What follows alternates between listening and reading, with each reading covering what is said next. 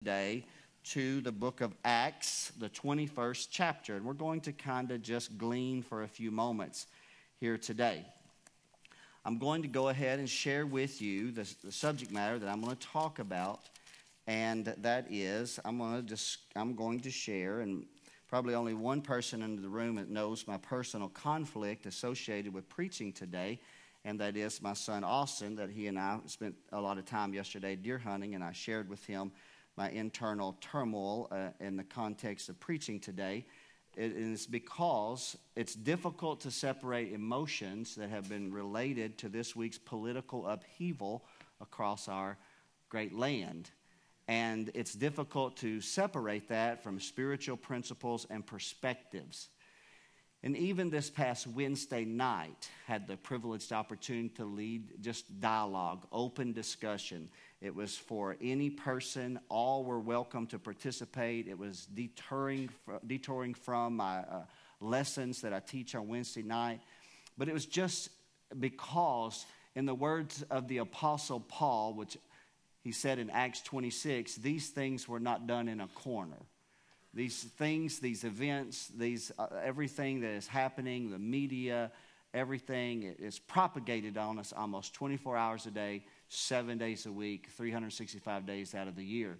And oddly enough, the internal challenge that pastors have is that so someone comes to church, and we had two visitors on Wednesday night, which oftentimes visitors don't usually come for the first time on a Wednesday night service. And they'll hear, I thought to myself, maybe they came to church to escape all those things. And then here we are talking about these things. But again, whether or not we choose to talk about them or not in the four walls of this building, they affect every one of us. It's the dialogue of many of our dinner tables. It's the dialogue of husbands and wives as they're driving down the road. It's it's the dialogue of the office oftentimes, and so even though I feel an inner tension that is related to it, I would feel a greater sorrow if I remain silent. If the voice of the church was totally muted, which is the desire of many. But this is not necessarily a political sermon today, because what this is we're going to talk about religion and politics. Do y'all feel that? It's a good thing we already got your offering taken up, Brother John. We're going to glean through the book of Acts, not the entire book of Acts, but a couple of chapters, gleaning very carefully and quickly from the Apostle Paul when he's arrived at Jerusalem, knowing that the prophetical word of God through the prophets was that when he arrived at Jerusalem, it would be tumultuous and it would end with him in imprisonment. And that story is picked up in the 27th verse.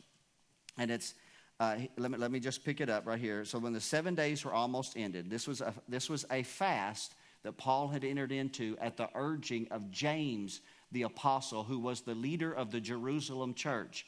And James knew that there were many in Judaism that believed that Paul, in his preaching, was preaching that the Gentile or that the Jewish Christians did not have to participate in the practices of the Mosaic law. And so he said, Paul, in order to silence your critics, why don't you enter into a fast, shave your head, and then at the end of 7 days, go into the temple and offer offering there and show that, hey, I'm a Jewish believer, but I still believe in the Mosaic law. Because even up until that time, Jewish believers were still sacrificing in the temple. So Paul agreed to, but it seemed like the God of all grace intercepted the apostle of grace before he could offer a sacrifice in the temple, because while he was there, someone saw him and recognized him. And then they began to accuse him of bringing a Gentile into the temple because Timothy was with him. But Timothy was the son of a Jew and of a Gentile, of a mixed marriage. And he was also circumcised. So he actually had the right to be in the temple, but Paul is falsely accused. And that's kind of the context here. Let's read this. The 7 days were almost ended. The Jews, when they saw him in the temple, and I'm going to read very quickly, stirred up all the people, and they laid hands on him. And they cried out, Men of Israel, help! This is the man that preaches everywhere against the people, the law, and this place. And he has brought Greeks into the temple and hath polluted this holy place. For they had seen him before in another city, seen in the city Trophimus, I said Timothy, I'm sorry, an Ephesian, whom they supposed that Paul had brought into the temple. And all the city was moved, the people ran together, and they took Paul, they drew him out of the temple, and they shut the doors. They shut the doors to the church house. And as they were about to kill him, tidings came unto the chief captain of the band that all Jerusalem was in an uproar, who immediately, and this would be to the Roman centurion, took soldiers and centurions, and he ran down unto them. And when they saw the chief captain, the Roman authorities, and the soldiers, they left the beating of Paul. And when the chief captain came near, and took him and commanded him to be bound with 2 chains, and demanded who he was and what he had done. And some cried one thing, and some another. That sounds very familiar. Some cried one thing, and some another among the multitude. And when he could not know the certainty for the tumult, he commanded him to be carried into the castle. And when he came into the stairs, so it was that he was borne of the soldiers for the violence of the people. For the multitude of the people followed after, crying, saying, Away with him, away with him. And as Paul was led into the castle, he asked an opportunity, Can I speak? And he said, Canst you speak Greek? And the captain thought that he was an Egyptian that had caused an uproar previously. And Paul clarified his identity. He said, I am a man which am a Jew. He said, though I'm from Tarsus, not from Jerusalem, a city in Cilicia. What he didn't say is that I'm a Roman citizen. He will say that later. I'm a citizen of no mean city, and I beseech thee, suffer me to speak unto the people. And so Paul was given the opportunity to speak unto the people. And so chapter 22 transitions with Paul's great dialogue where he shares his conversion on the Damascus road and how he began to preach this Jesus.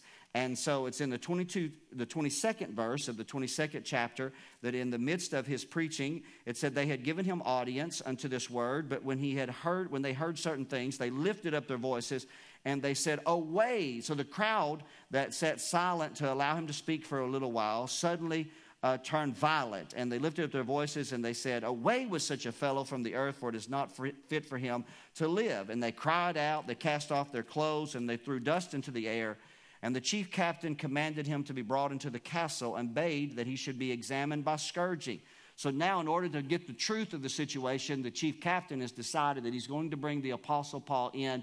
And in order to get the truth, he's going to actually scourge him, believing that as he scourged him, he'll tell him the entirety of the story or of his history or the truth of how he arrived at Jerusalem.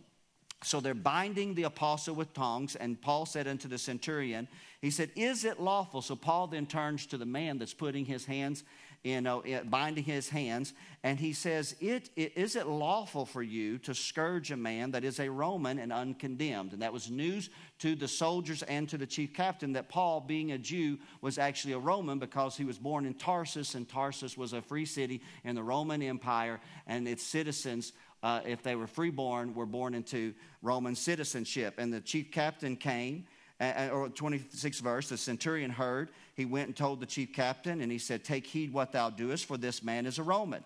The chief captain came and said, Tell me, art thou a Roman? He said, Yes.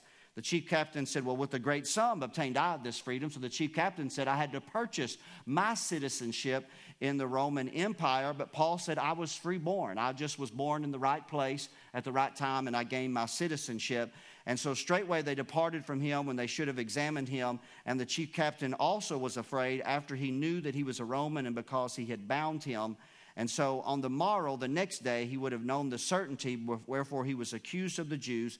He loosed him from his bands and commanded the chief priest and all their council to appear, and brought Paul down and set him before them, because he shouldn't have been bound by the tongs or the fetters, or because he was a Roman and so the centurion is afraid, the chief captain's afraid, because he has breached the Roman Empire's laws. And just a few more verses in the 23rd chapter kind of then take the story. So the next day arrives, and Paul then, when he is brought to this council, he discovers, look at this what he discovers. Men and brethren. So he sees the council. He says, Men and brethren, I have lived in all good conscience. So now he stood upon a stairway earlier and gave a defense, to which that defense caused a riot and necessitated intervention by Rome. So now it's not as big of a multitude, it's a smaller multitude, it's the leaders of the council. Paul's given another opportunity to defend himself while the Romans listen and observe to see whether or not they need to go any farther with this incident. And so Paul says, I've lived in good conscience before God until this day. And when the high priest Ananias then commanded them that stood by to smite him on the mouth. So while Paul's giving his dialogue, his message, somebody just, who's beside him walks over and pops him right in the mouth. And then Paul responds, that'd get aggravated. That's tough. Hello, somebody. I'm glad there's nobody on the stage right here. If y'all choose to throw things at me, please let my glasses be off because I can't see it until it's right there. And so let me preach on. Hopefully, y'all just going to let me preach on today. And so he smote him in the mouth. And Paul then said, well, God shall smite you, thou whited wall. He didn't know who it was that gave this commandment. And then they stood by and he said, revilest thou God's high priest? And Paul then realized that the one that gave the commandment was the high priest. And look at Paul, whose mouth still smarts from the sting of the soldier who hit him on the mouth at the command of the high priest. He said, I knew not, brethren, that he was the high priest, for it is written, thou shalt not speak evil of the ruler of thy people. And notice this, and then Paul perceived that the one part were Sadducees and the other Pharisees. He cried out in the council, men and brethren, I am a Pharisee, the son of a Pharisee. And he said, because of the hope of the resurrection of the dead, I am called in question. If you don't understand the background of the belief system of the Pharisees and the Sadducees, then you don't understand that text. But the writer Luke explains it a little bit carefully for us. So just briefly. When he had so said, there arose a dissension among the Pharisees and the Sadducees, and the multitude was divided. For the Sadducees say there is no resurrection, neither angel nor spirit, but the Pharisees confess both. And there arose a great cry. And the scribes that were of the Pharisees' part arose and said, we don't find any evil in this man. If a spirit or an angel has spoken to him, don't let us fight against God. And there arose a great dissension. The chief captain, fearing lest Paul should have been pulled in pieces of them, commanded the soldiers to go down and to bring him by force from among them and to bring him into the castle. And the night following, the Lord stood by him and said, be of good cheer, Paul, for as thou hast testified of me in Jerusalem, so must thou also bear witness of me also at Rome. So let me set the context for you for a moment before I'm going to give you some brief things that I'm going to share from my heart today in the context of religion and politics. So let's look at this really quickly. We've highlighted the chief captains, the centurions, and the soldiers, and they represent the authority of Rome, the great empire of the day that has annexed all of Judea. And there's not a Jewish king that sits upon the throne. The son of David does not sit upon the throne, but rather it is a Roman procurator or a governor or a tetrarch, and they are the authority of the day. Now, they are in agreement with the chief priest. The chief priest has been appointed by Rome and is not necessarily of the actual lineage of the Aaronic priesthood. And that creates some dissension from within because there are those that are true to the Mosaic law are really grieved that it's a non-Aaronic priesthood that is again called the ruler of the people. So we have pagan Rome. We have the temple leaders, which are the chief priests and the scribes, and they're influenced by Rome, which is the Roman Empire. We have the Sadducees, which in that day were called the liberals. The Sadducees were called the liberals because they didn't believe in the spirit world. They believed in the the 5 books of Moses, but they didn't believe in the prophets or the Psalms, the writings. They only believed in the 5 books of Moses. And because there's no account of resurrection in those 5 books, they didn't believe in a resurrection. They didn't believe in angels, and they didn't believe in spirits. The Pharisees would have been called the conservatives of that day because they believed in all the canon of the scriptures at that particular time, and they believed in the spirit world. They believed in demons and devils and angels, and they believed in the resurrection. They believed in the book of Daniel. There's a promise that one day God will raise up out of the dust those that have died. So they believed. So they were called the conservatives of Judaism.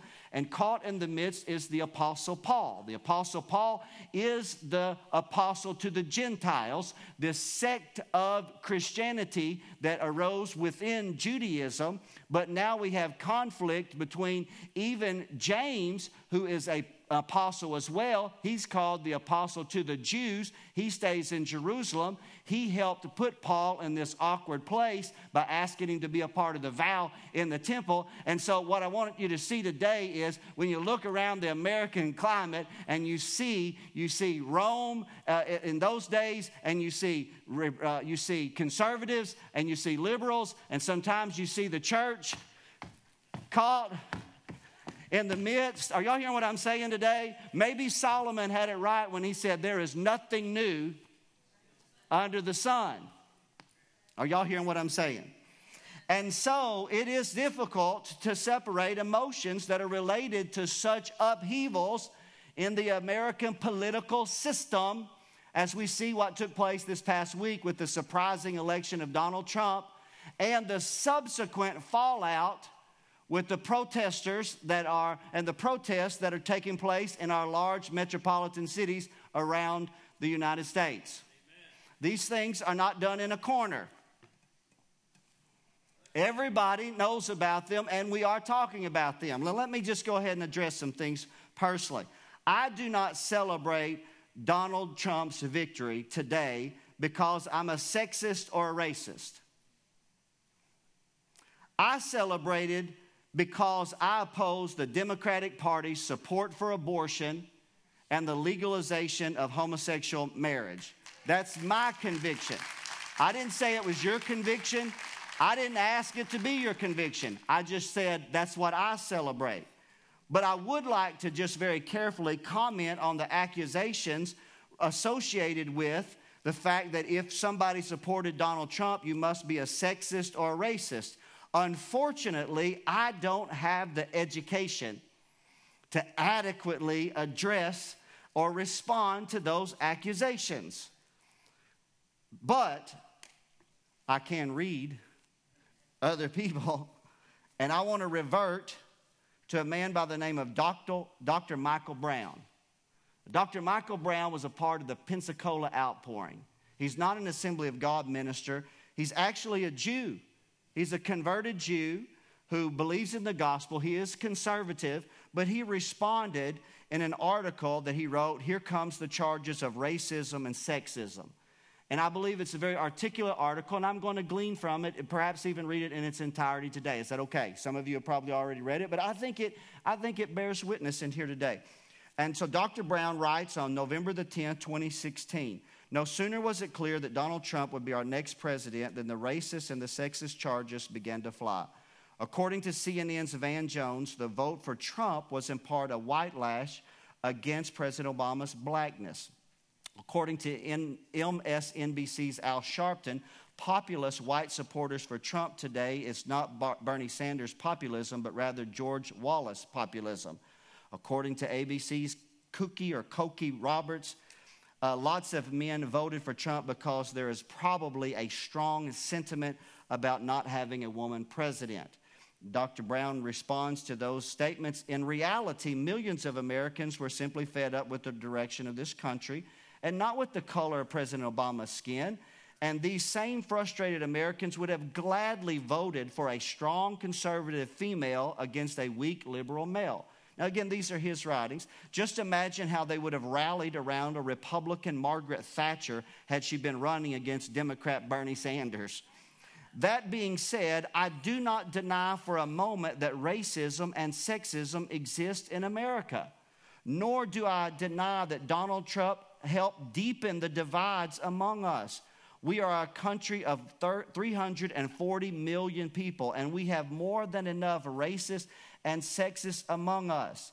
He makes this statement: "The best we can do is drop the race baiting, gender baiting rhetoric and treat each other with grace and respect in the midst of our serious differences. But percentage-wise, I suspect that there are just as many black racists as white racists, or Hispanic racists, etc.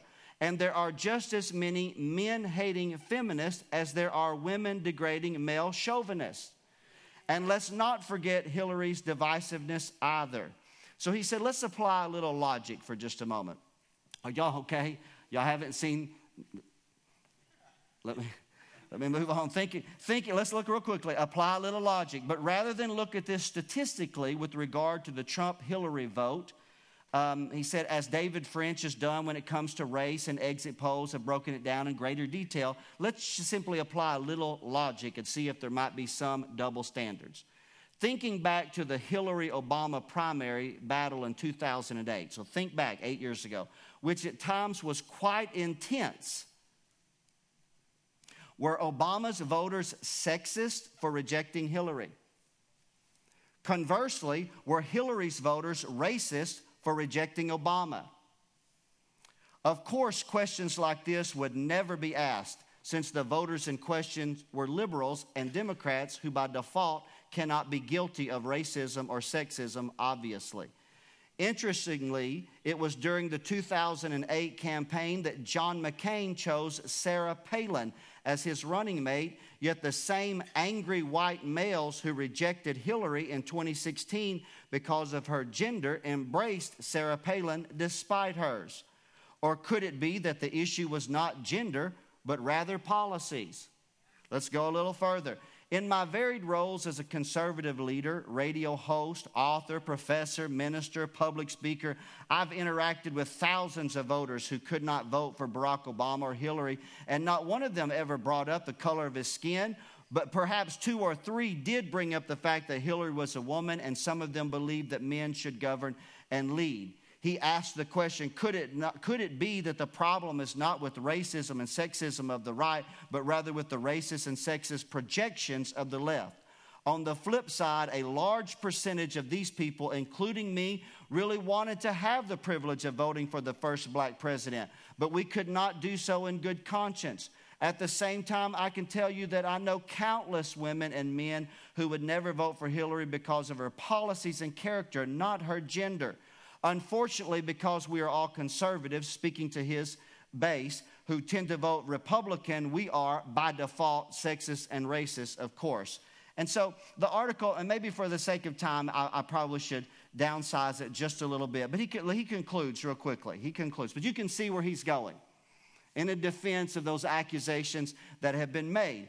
He simply said this: I personally believe that both Hillary and Trump, this is the conclusion of his article, ran very divisive campaigns. And as one who voted for Trump and urged others not to vote for Hillary, I will gladly hold him accountable for his divisiveness. And certainly I hope to see a good amount of diversity in those he appoints to serve.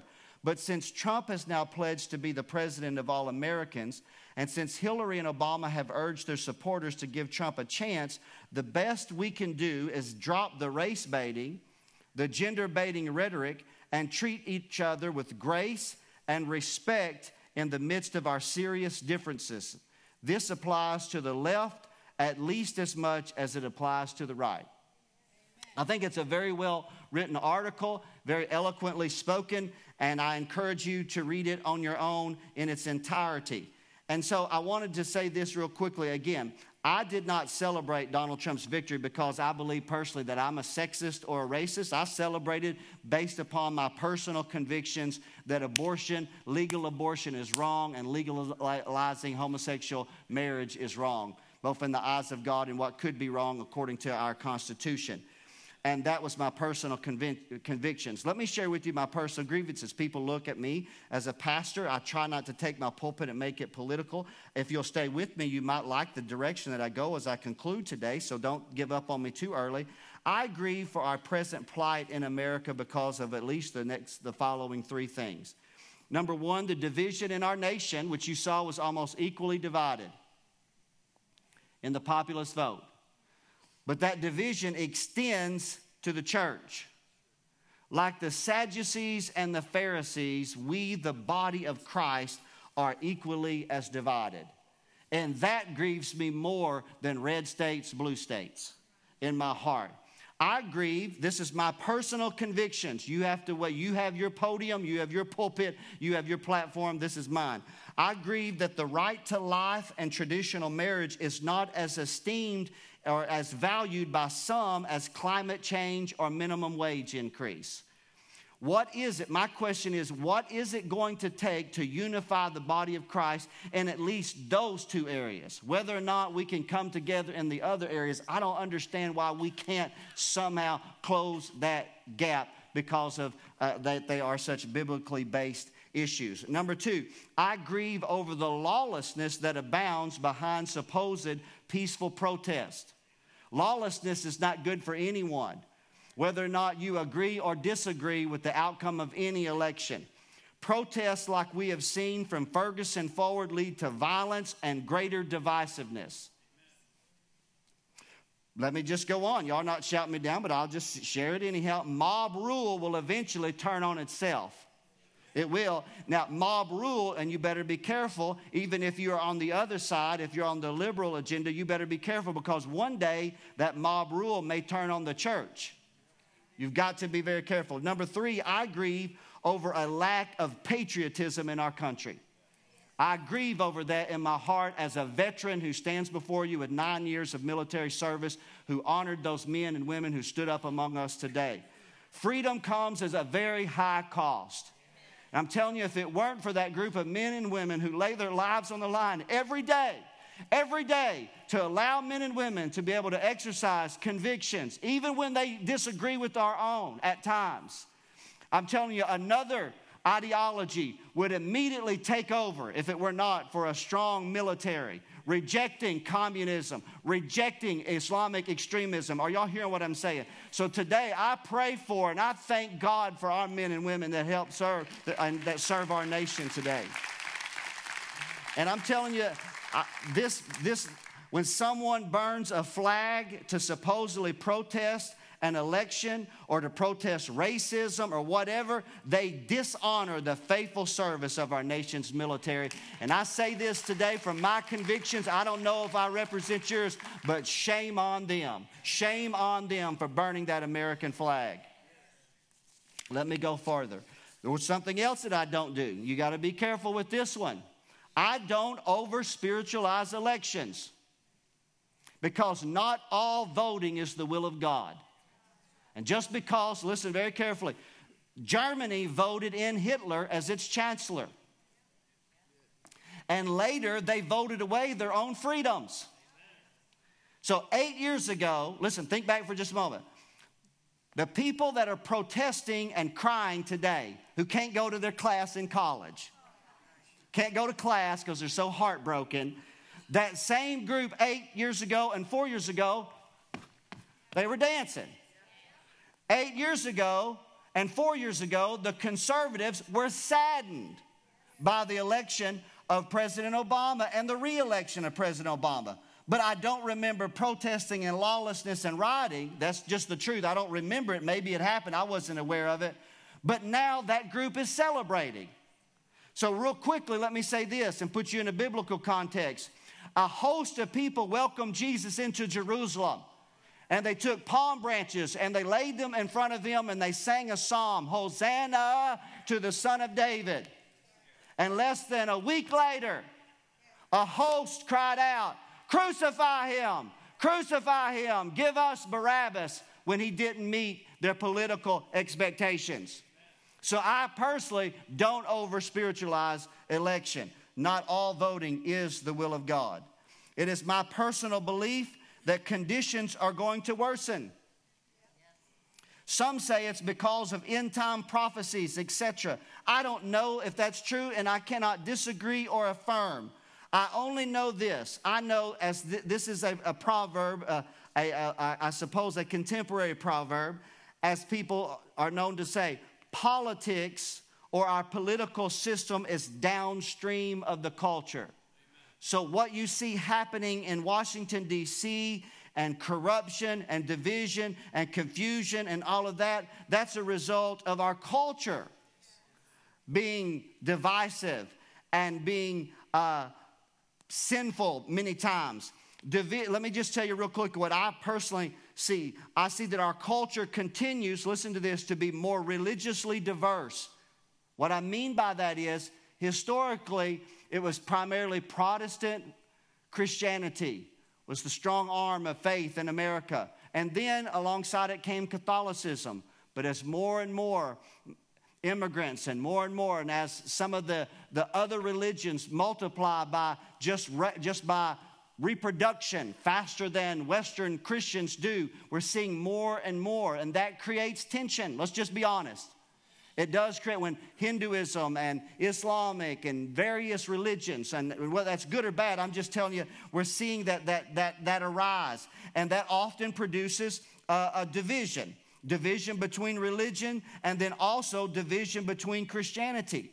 But we're also seeing a greater number of non-believers than ever before in America who do not value the Christian heritage of America, who do not value the principles of faith that many of our laws and our history was built upon. It's the haunting words of John Adams that I'm on the last page of my notes. The haunting words of John Adams that were even prophetical that we need to mention today. John Adams in 1798 in a speech to the military said this. He said, "We have no government that is armed with power that is capable of contending with human passions that are unbridled by morality and religion." Let me just turn that so you can understand it. He said it doesn't matter how big an army cannot overwhelm an entire people group who no longer have convictions, morals, or values. He said our Constitution was made only for a moral and a religious people, and it is wholly inadequate to the government of any other. Church family, we need a revival. We need a revival. Did y'all hear what I said? We need a revival. So this is our concern. The more godless and even to a degree liberal our schools and universities become, the more liberal and godless our culture will become. Number 7, last point. What we need in America is a revival. From the White House to the poorhouse to the church house, we need a revival. What I mean by that is a great awakening.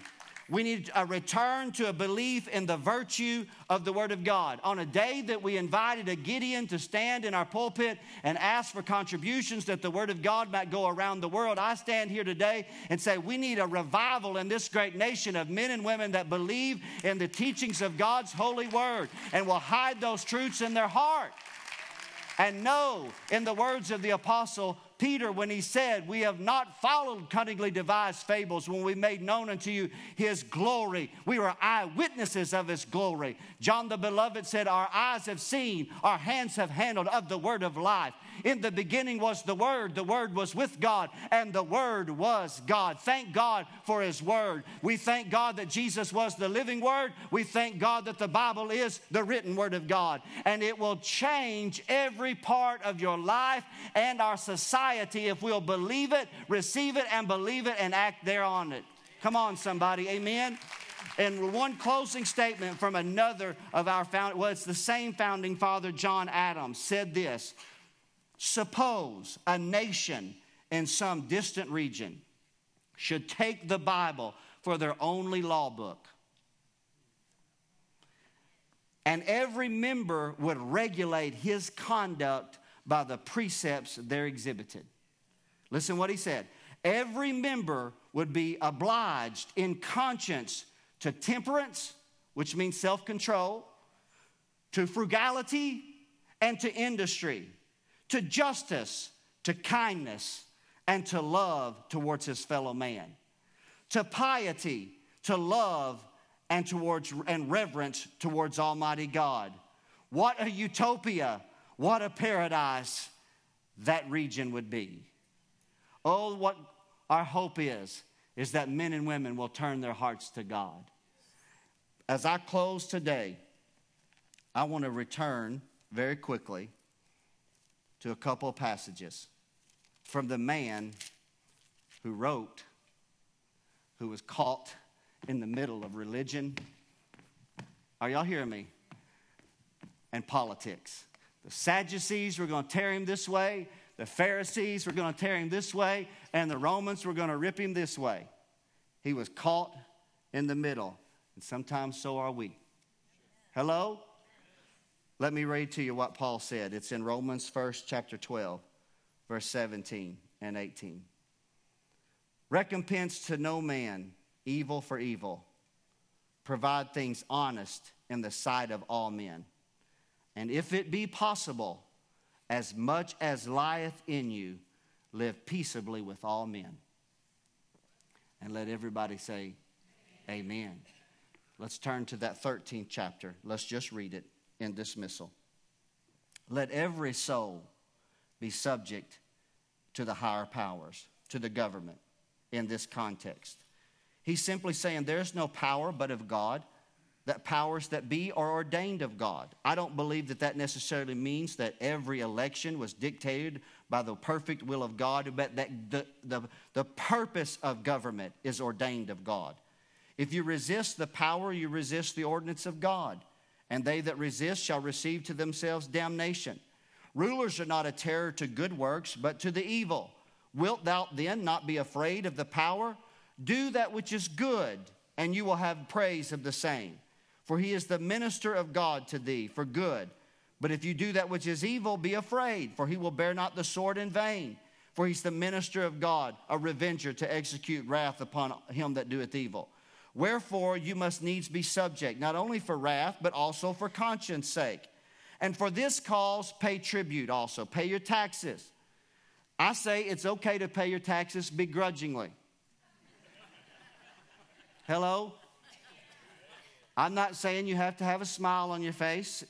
You might have a little sour disposition.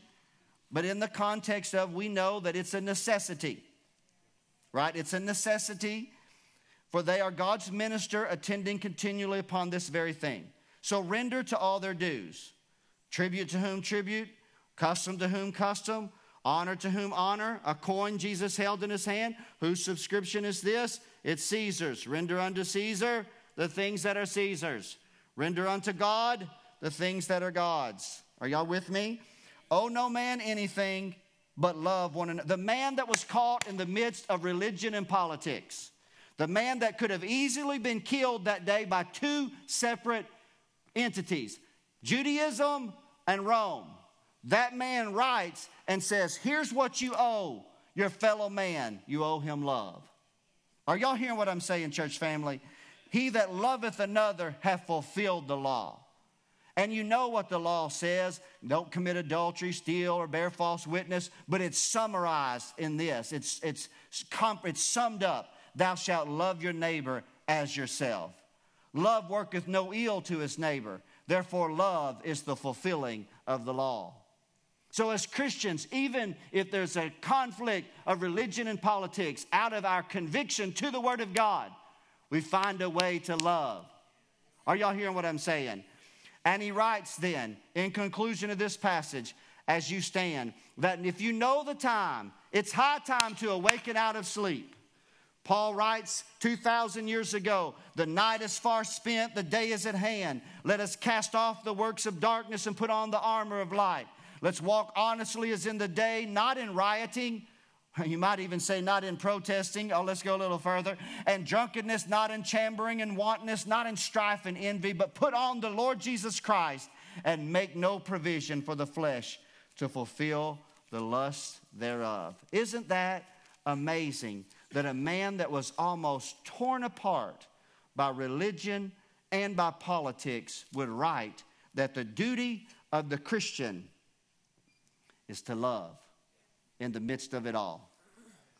He has said this, final passage. I read it. Let's prepare to pray. I exhort then, Paul said, supplications and prayers, intercessions and giving of thanks be made for all men, for kings and for all that are in authority, that we may lead a quiet and a peaceable life in all godliness and honesty. That's my prayer. That's my prayer for you, for your family. That's my prayer for the people that are protesting on the streets in our metropolitan cities, that they would just come to an awareness of the gift that God's given us and the freedoms that we have in America, and we would learn to respect one another, even in our deeply held disagreements. You may be rejoicing one moment because your candidate won, and the next time you might be saddened. But we still owe love one to another. Religion and politics has been a difficult thing for thousands of years and is going to continue to do so. We need to make sure that our convictions are steeped in the Word of God and we're walking in love to those that are without. Let's pray. Father in